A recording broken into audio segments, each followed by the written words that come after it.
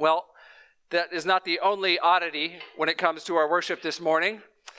We come to the end of a 18-month series we've had through John's Gospel. And this sermon doesn't fit the pattern that most of them preached here do. More often than not, we are preaching word by word or verse by verse, or at least passage by passage through a part of the Bible. But this morning, we are going to preach through an entire book. So feel free to pray for the preacher as we go along the way here. And since that will be a little different, just realize the sermon will be structured a little differently. And just a word for those of you who like to take detailed notes, I'm going to have a lot more cross-references than I usually would. And so if you're the type that feels like you have to write down every verse that I say, let your heart not be troubled, or let it be dismayed. The most important ones will be up on the screen behind me. The other ones I'll say verbally. But then midweek, they'll be in the e-news. I will actually send out my outline, including every list I give and every verse that I cite. So if you miss one, it's okay. Don't worry. We'll be with us. All right. Well, let's begin this last sermon in this series with a word of prayer.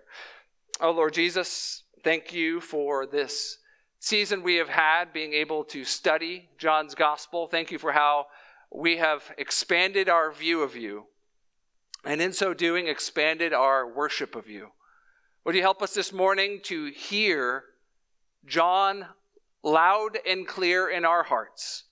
Would you allow us to know that you are the Messiah, the Son of God? Would you allow us to believe in you, and by believing to have life in your name? We pray these things in your mighty name. Amen. If you haven't noticed, winter is in fact here. It took a little while, but it's cold outside. It feels like a long time ago. It wasn't that long. It was only about 3 months or so. But Precious and I were in a place with very different weather, a place called Kunming, China. It's called the Land of Eternal Spring. They call it that because it's about 70 degrees year-round. It's okay to be jealous of them. It's just always good weather. And the Kunming's about as high elevated as Colorado. It's about as far south as Dallas, Texas. It's just nice. So it's like a resort town in China. Well, we had reason to be there. We had some friends we were visiting, and they showed us around this city, which so much of it is new. They have new highways, new skyscrapers, new places to eat and spend your money, new malls. It just feels like you're in a new city. But every so often, you get a glimpse of the old Kunming. You turn down a street, and it's not paved anymore. You're on a dirt road. You might see someone pulling a cart with an oxen. There's older buildings in certain parts of town. Our friends made sure to show us around, so we saw both old and new Kunming. But they told us if we really wanted to know Kunming, we needed to go up. So there's this hillside that you can take one of those trolley cars up. And if you don't like heights or not the faint of heart, this is not the ride for you. But if you're brave enough to do it, you can go up the side of the mountaintop, and from there you can overlook the city. And it's true, a higher perspective absolutely gives you a better understanding of a city. From up there, you could see old and new Kunming very clearly. I also noticed all these giant lakes. I was like, how did I miss those? Turns out they were right there all along. I just couldn't get my eyes up high enough to see them. Well, that's certainly true of visiting a city. A higher perspective will allow you to notice things you wouldn't otherwise. It's also true of works of art. Sometimes you just got to take a step back to take in the whole of something you're looking at. Well, it's certainly true of books. And a beautiful book that we've been studying for a year and a half, John's Gospel, is no exception. It had an exquisite writer, John, and even more exquisite spirit inspiring him to write this. And in so doing, he wrote a book with so many layers of depth to it that you could spend a lifetime on it. It's been rightfully said that John's Gospel is deep enough to drown an elephant and shallow enough for a child to play in safely. You can understand the main point in about 30 seconds, and you can spend a lifetime plumbing the depths of the beauty of Jesus presented within it. Well, I hope as we study this book that you have found some of those things yourself, but as we come to this overview sermon, there's lots of different ways we could go about it. We could use the structure of the book, and that's not too complicated. There's a an introduction in chapter 1, verses 1 to 18. It introduces almost every major theme in the book. Then there's sometimes that's called the prologue. Then there's a recap or an epilogue at the very end, chapter 20, showing us Jesus and his disciples after the resurrection. In between are two main books, one a book of signs. It's chapter 1, the 19 through the end of 11. That's centered around these major signs Jesus does, or miracles to reveal who he is as Messiah. And then the second book, the book of glory, that's chapters 12 through 20. It's almost all spent in the preparation and crucifixion of Jesus. It's all takes place in just a couple weeks' time. And we could move through the book that way, but I think John has actually tipped his hand the way he would intend for us to do so through two verses that are often called the purpose statement of the book. John 20, verses 30 through 31. John 20, 30 through 31. I'll read these two verses, and we'll use it as a roadmap of sorts this morning for walking through this wonderful gospel. Now, Jesus did many other signs in the presence of the disciples, which are not written in this book, but these are written so that you may believe that Jesus is the Christ, the Son of God, and that by believing you may have life in his name. We'll use this purpose statement to walk through three main things that John intends for us to know. Three things that will change us from the inside out. Those three things are as follows. First, answering the question, who is Jesus? Who is Jesus? According to John, he is the Christ, the Son of God, the Messiah. Second, we'll answer, why should we believe it? Why should we believe in this Jesus? John's answer is because these are written, these signs that were given and recorded by John for us that Jesus did. And then finally, we'll ask, what difference does it make? What in the world does it change whether this is true or not, or whether I believe in Jesus or not? And John's answer is it's only the difference between eternal life and not. Three things we will find from the whole book of John that'll change our life forever. Let's begin with that first question, who is Jesus? Now realize this question explicitly gets asked multiple times in John's gospel. One example is in John 7, 25 through 26. Jesus was at a festival and the crowd started wondering, maybe this guy is in fact the Messiah. Verse 25, he said, some of the people of Jerusalem therefore said, is not this the man whom they seek to kill? And here he is, speaking openly, and they say nothing to him. Can it be that the authorities really know that this is the Christ? Could this be him? Now, to understand the significance of that question, you have to understand that word Christ means. It's not an uncommon mistake for people to assume that Jesus Christ is a name, that Jesus is the first name, Christ is the last name. But Christ is not a name. Christ is a title. It is an anointed one or Messiah, God's chosen one. And in Jesus' day, there was an expectation that the Messiah would come from God and do certain things. People assumed that he would be a military, political leader, certainly sent by God, maybe doing some miracles, but his main mission would be to overthrow the Romans and get Israel back on top. Now, with that in mind, you can understand why, at least initially, it seems like people are excited to see this miracle worker, Jesus. They're thinking maybe this is the Messiah. Chapters 1 through 4, Jesus is generally received with open arms. John the Baptist declares, the Lamb of God that takes away the sin of the world, and some of his disciples go and follow him. He does a miracle at a wedding in Cana, and he turns water to wine, and people are excited. They love the miracle he does. In chapter 4, a whole city full of Samaritans, they all embrace him, and they say, this must be the guy. You can feel the excitement building. That is until Jesus starts to more clearly say what sort of Messiah he's going to be. Once people realize he's not the Messiah they expect, they begin to reject. And pretty soon we see that Jesus will not be received by those he was sent to. Chapter 5, that shift happens after Jesus had done a miracle on the Sabbath and had been questioned about it and given his rationale why it was appropriate for him to do so. In verse 18, we see the rejection that begins here with the religious leaders that will one day result in him being tacked up on a cross. John 5:18, this is why the Jews were seeking all the more to kill him, because not only was he breaking the Sabbath, but he was even calling God his own Father, making himself equal with God. Those who should have known who he was most are the first to reject him. But realize they're not the only ones to reject him. No, we also see the crowds generally start to turn on Jesus when they were welcoming him with open arms just a moment before. If you go to chapter 6, Jesus had just done that miracle feeding the 5,000, probably about 15 or 20,000 when you count women and children in addition to the men. The equivalent of feeding a whole stadium of people with a can of tuna and some Cheetos. An amazing miracle Jesus does, right? Everyone's lapping it up. And then in verse 15, it said that they wanted to go and make him king. They said, this must be the guy. But Jesus wouldn't let him. He backed off.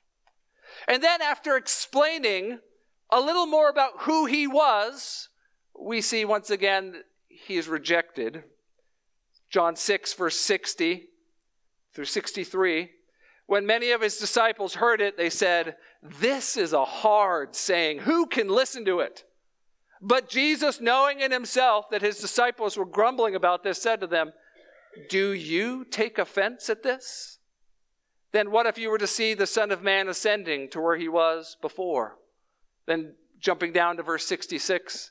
After this, many of his disciples turned back and no longer walked with him. No, it wasn't just the religious leaders that were going to be disappointed and one day reject Jesus. No, the crowds too would turn on him. And in fact, the crowds would themselves shout for him to be crucified. Now, what is it about Jesus that so disappointed these crowds and the religious leaders and one day would lead to them essentially making sure that he is murdered as a criminal? Well, to understand that, friend, you have to understand what sort of Messiah Jesus claimed to be. Now, we could spend an entire sermon teasing just that out, but there's at least 3 very significant titles that Jesus uses to refer to himself regularly in John's gospel.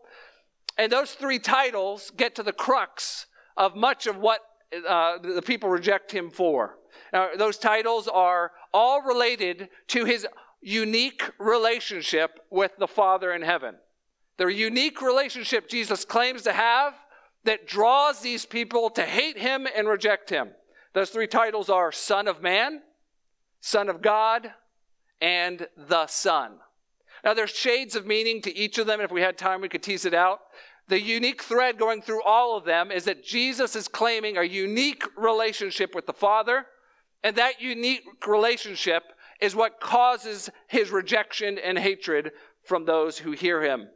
There's at least 5 unique things that Jesus claims in his sonship. 5 things. And helpfully, they're all found, all 3 of those names that Jesus has are found in 3 verses in John 5. John 5, 25 through 27.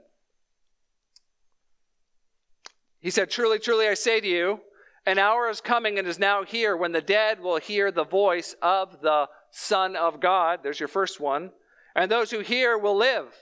For as the Father has life in himself, so he has granted the Son, there's your second one, also to have life in himself. And he has given him authority to execute judgment because he is the Son of Man. There's your third one. Well, to summarize, if you follow these threads through all of John's gospel, 5 unique claims he makes that cause the crowds and the religious leaders to reject him. First, he claims the unique ability to work on behalf of the Father. As the Son, he sees the Father working, and he has the ability, uniquely, to do the same things he sees his Father doing. You can see that in chapter 5 and verse 20. Second, he claims the unique ability, unique authority to judge mankind. As the Father, is the judge of all? Well, he has entrusted to the Son the judgment of everyone. Chapter 5, verse 22. He claims the unique authority to raise the dead, to call people out from the grave and back to life. Chapter 5 and verse 25. He claims the unique authority to give eternal life. To give eternal life. Chapter 6, verses 53 through 54. He even claims the unique authority to reveal the Father in heaven to anyone he chooses. Chapter 8, 28 through 29. It is the uniqueness of the relationship that Jesus claims he has with his Father that he comes back to again and again in John's Gospel and results in his rejection by those who should have received him.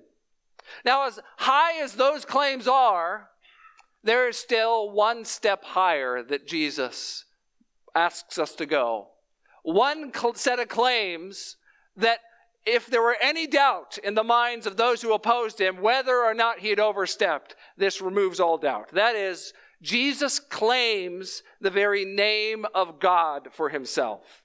In John's Gospel, a very prominent theme is Jesus' I am statements.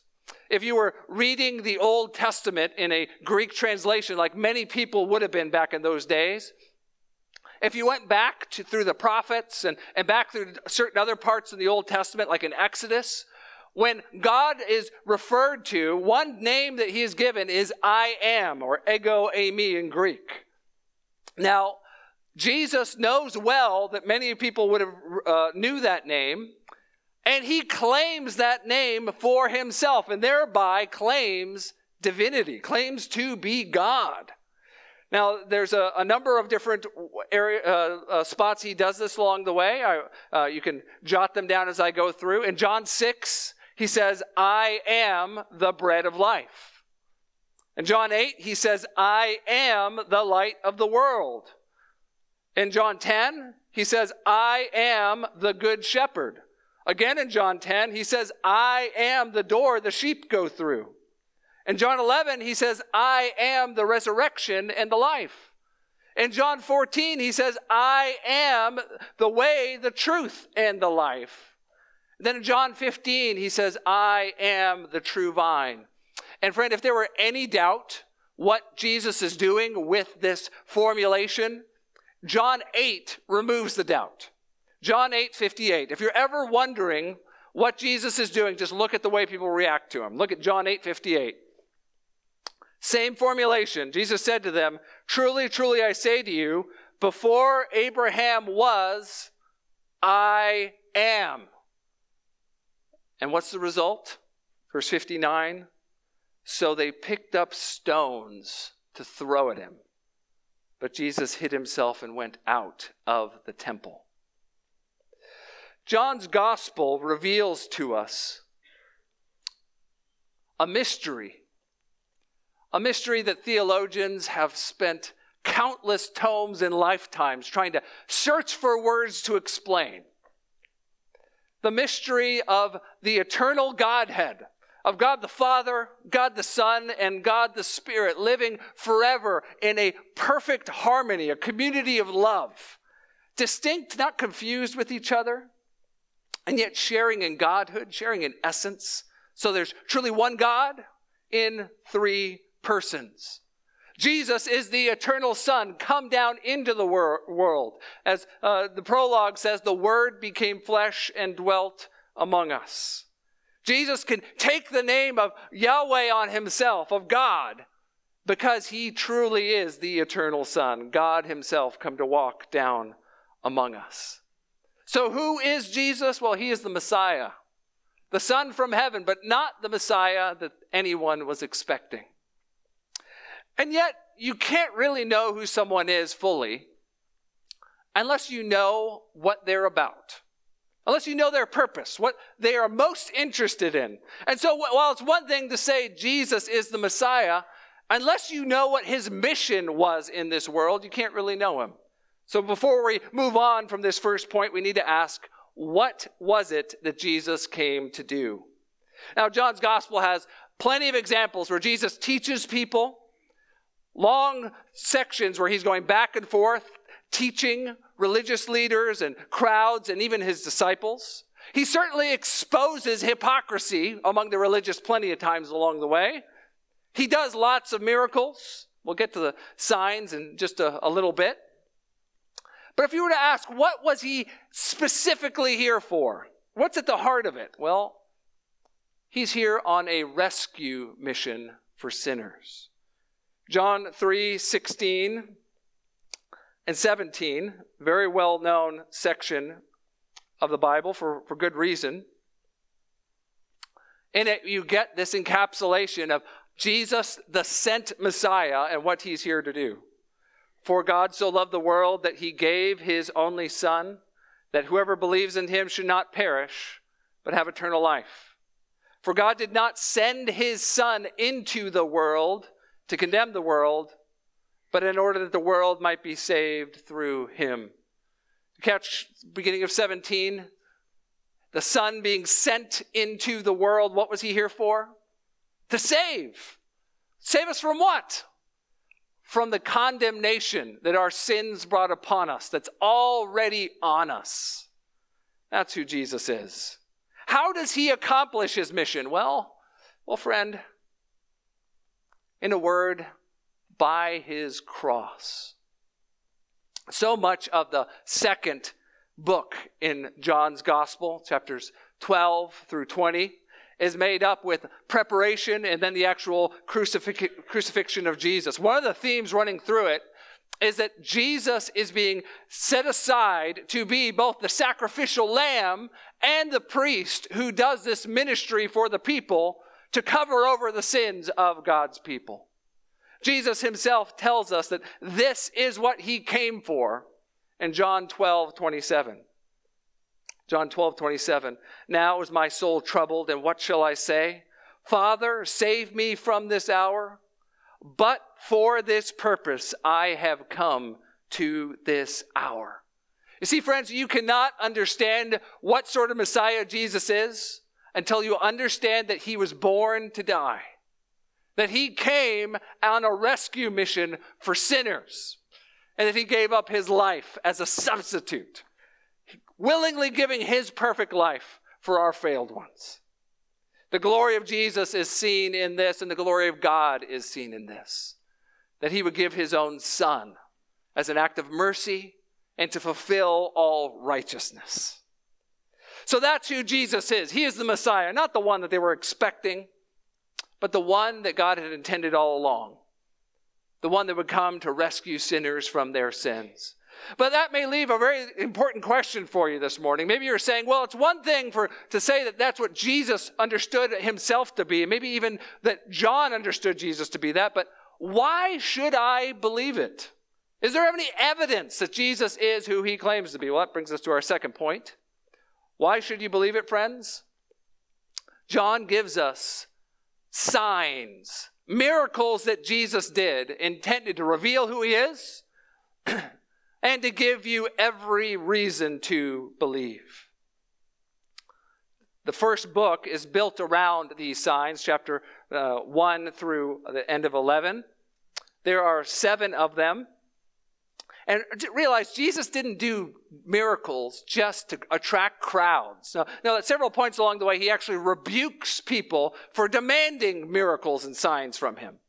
No, but every miracle he did do had an intention behind it. There's a message behind the miracle. There's a significance to the sign.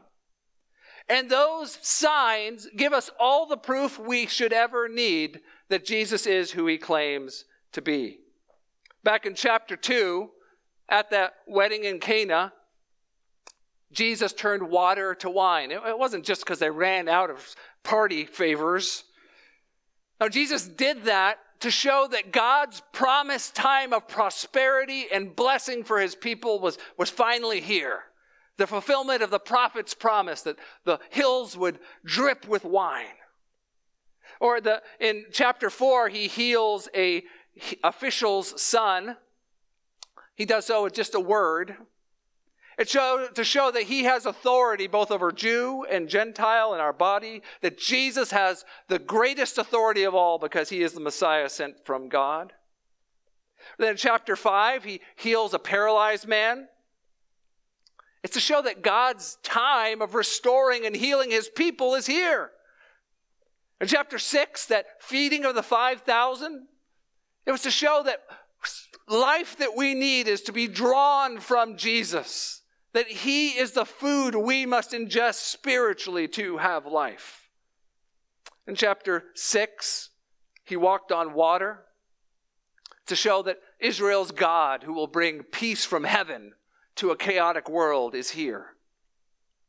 In chapter 9, he restored sight to a man who was born blind. It was to show us that he can heal us of our spiritual blindness, that we can actually know God through him. And then in chapter 11, Jesus raised a man that had been dead a long time, Lazarus. He raised him back to life to show he had power over the grave and, yes, even death. Jesus gave those who had eyes to see in his day every reason to believe. That's what the first book mostly shows. But there's one more very significant sign Jesus does in John's gospel that I think speaks to us most powerfully today. And that comes from the second book. You see, that second book, it takes place only over a couple of weeks' time. It's mostly Jesus and his disciples in the upper room, but it builds and it builds and it builds until Jesus actually goes to the cross. And then in chapter 20, after he's been dead 3 days, he rises from the grave back to life, just the way he predicted he would. And in so doing, his empty tomb gives us a reason to believe. Friend, maybe you're here this morning and you've been checking out Christianity through this series, through John's Gospel. I hope you've learned something about the Bible. I certainly hope you've learned something about Jesus. But friend, I hope you've taken the time to seriously consider if Jesus really rose from the dead. If what we have written in this Bible is true, friend, there are implications for your life. He's given you every reason to believe. The question is, friend, will you believe? Will you trust him? Well, maybe you're asking, why should I? What difference does it make? I mean, sure, I can know these things. I can know the evidence that John has given us here in his gospel, but really, what difference does it make in my life? Well, that brings us to our third and final point. What difference does it make? John told us that these were written so that you may believe that Jesus is the Christ, the Son of God, and that by believing you might find life in his name. Friend, it's only the difference between fullness of life now and eternal life with Jesus later, or spiritual death. You could summarize the way John lays this out for us in a few steps here.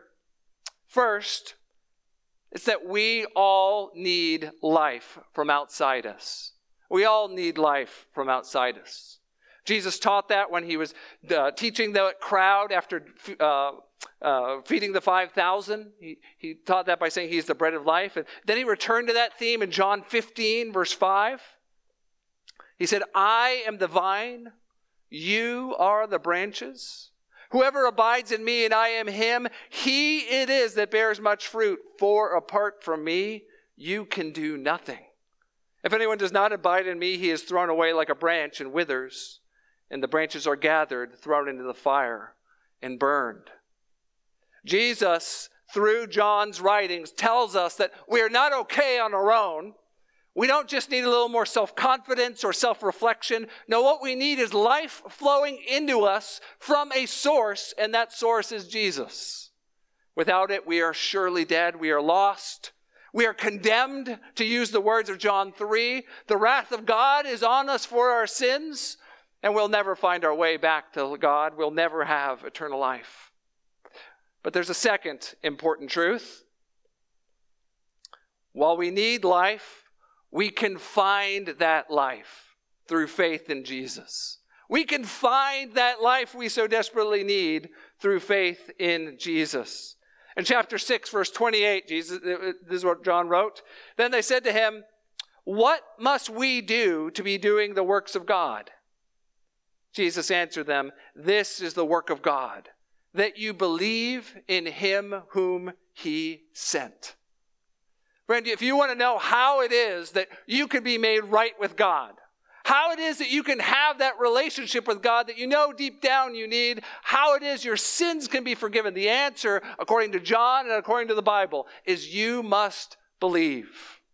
You must believe. Now, by believing, John doesn't mean just mentally assenting to a series of facts. It's not like a mathematical equation. It's also not just a warm feeling inside that has no basis or no logic to it, something that is so personal no one can question. No, when belief and faith is used in John, it's connected to receiving and relationship with Jesus.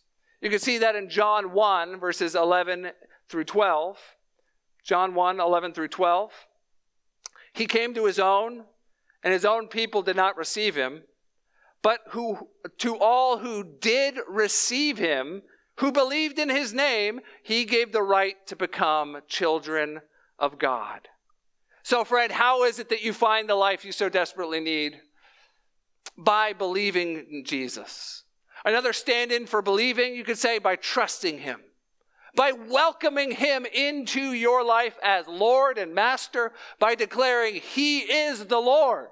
I have no hope unless Jesus died for my sins, and that is true.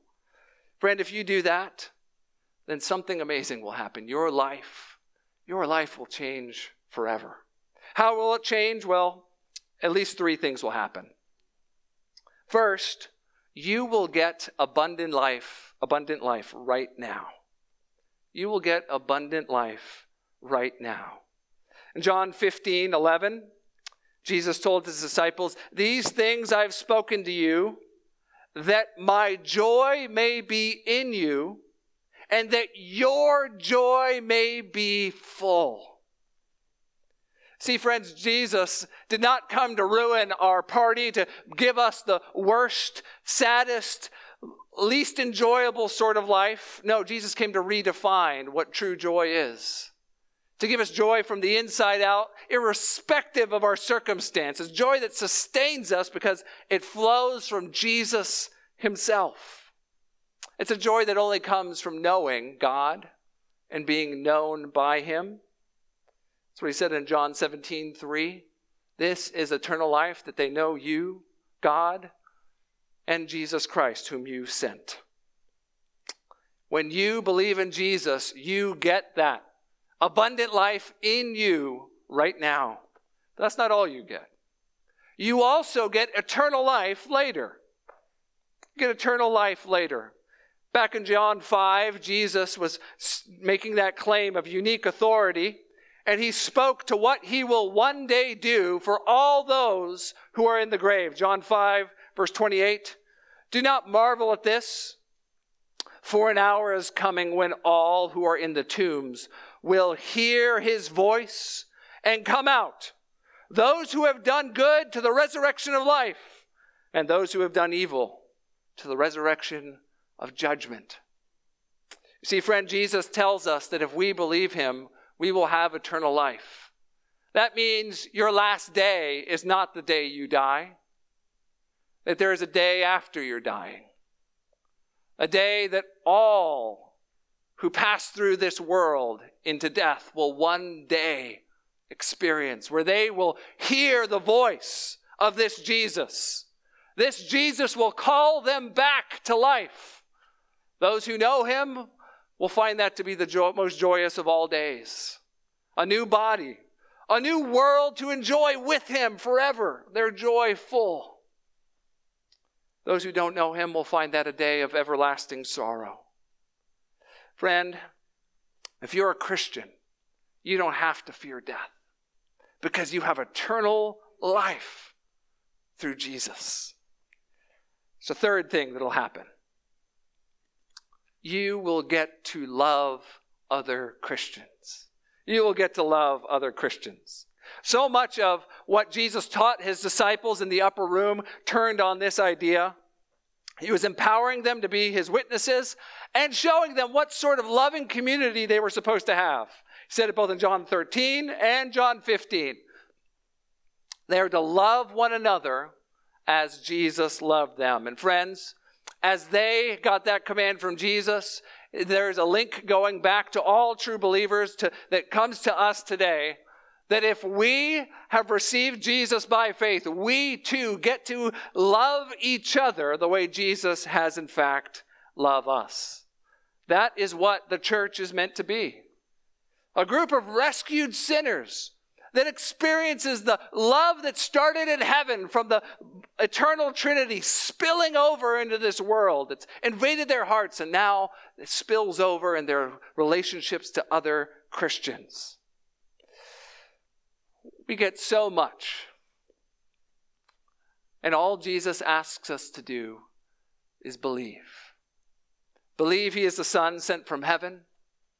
Believe he was the sacrifice for sins. Believe that what he promises, that we will be free from our sins, we will be free indeed. And to believe that our joy is full in him. Friends, as we come to the end of this series through John's Gospel, there are so many different ways we could apply what we've learned. I don't have all day, so I'm going to condense down to the 4 that seemed most important to me. 4 things that I hope you will take from this series. 4 ways it'll change the way you live with Jesus in this world. First, I hope you will hold on to the life that you've found with Jesus. You'll hold on to the life that you found with Jesus. Now, maybe you're here this morning and you haven't been a Christian for a long time. Maybe this was your first time studying John's Gospel in a deep way. If so, it may feel overwhelming, friend. I hope you I hope you would hear that it's okay to not understand everything, but to hold on to what you can, whatever you have learned, whatever you've seen of Jesus, to treasure it in your heart. Or maybe you're here this morning and you're not yet a Christian, and yet you've been exposed to things in John's Gospel through this series that you feel like you know a little more about him. Friend, I want to invite you to continue your journey.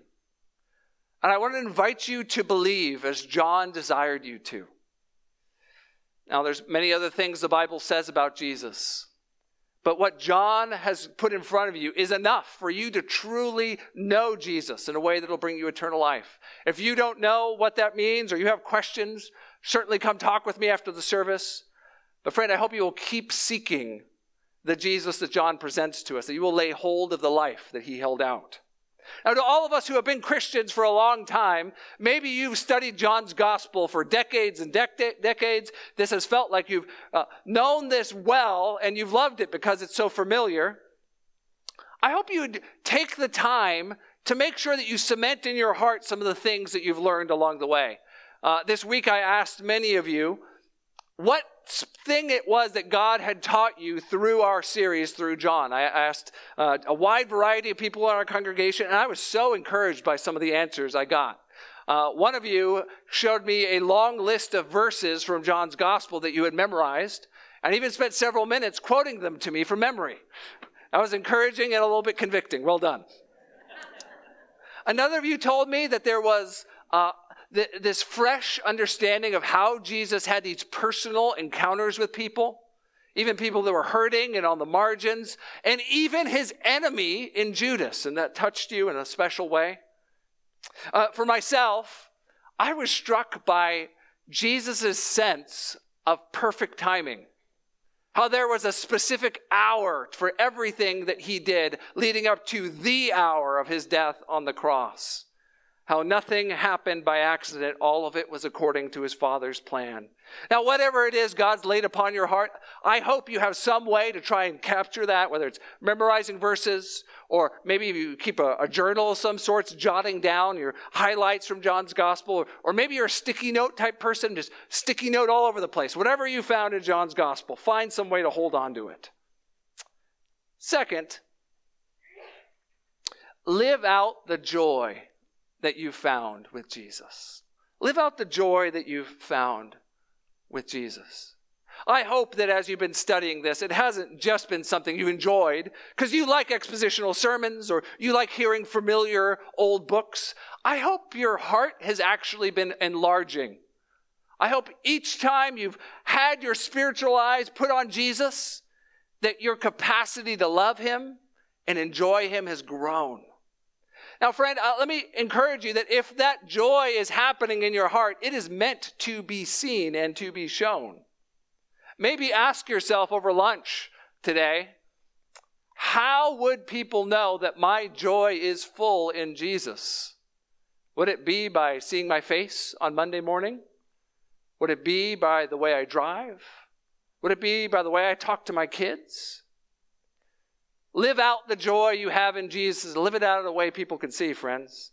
Third, lean into the love for other believers. Lean into the love for other believers.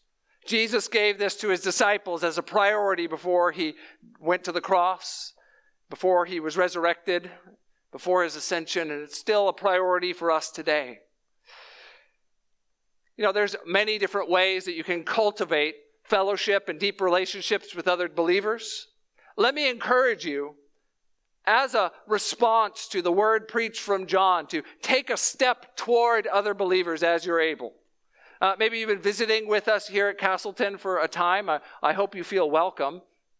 Let me encourage you toward what's happening right after our service. Downstairs in the gym, we're going to have an open house with a whole bunch of small groups. That's one way for you to get in close community with other believers, to have an opportunity to love them and be loved by them, to get close. It's one way you could lean into the body of Christ. Another one would be to use your gifts in the body of Christ. I am so encouraged by how many of you have been serving, even sacrificially serving for a long time here at our church. But if you are not yet engaged serving at the church that you call home, friend, you are missing out on an opportunity to bless the body with the gifts he's given you as a part of that body. We have great needs when it comes to service. Last week, we actually had to turn away some kids from children's ministry because we just didn't have enough staffing to pull it off. So if you're not yet at the point where you're engaged serving, but you maybe feel as if God is calling you toward to lean into your love for other believers, maybe you take a step in serving this week. Maybe it's some other avenue besides those, but that's at least two fruitful ways for you to consider. Third, I hope you take from John's gospel to go as you have been sent. To go as you have been sent. John makes sure that we know that this gospel is written so we might believe. But he also makes sure to show us how Jesus commissions and empowers his disciples. And friend, that same charge is on each and every one of us today. To love Jesus, to experience his joy, and then to tell others about him. To invite them to church. To ask them to read the Bible with us. To pray with them. To pray for them.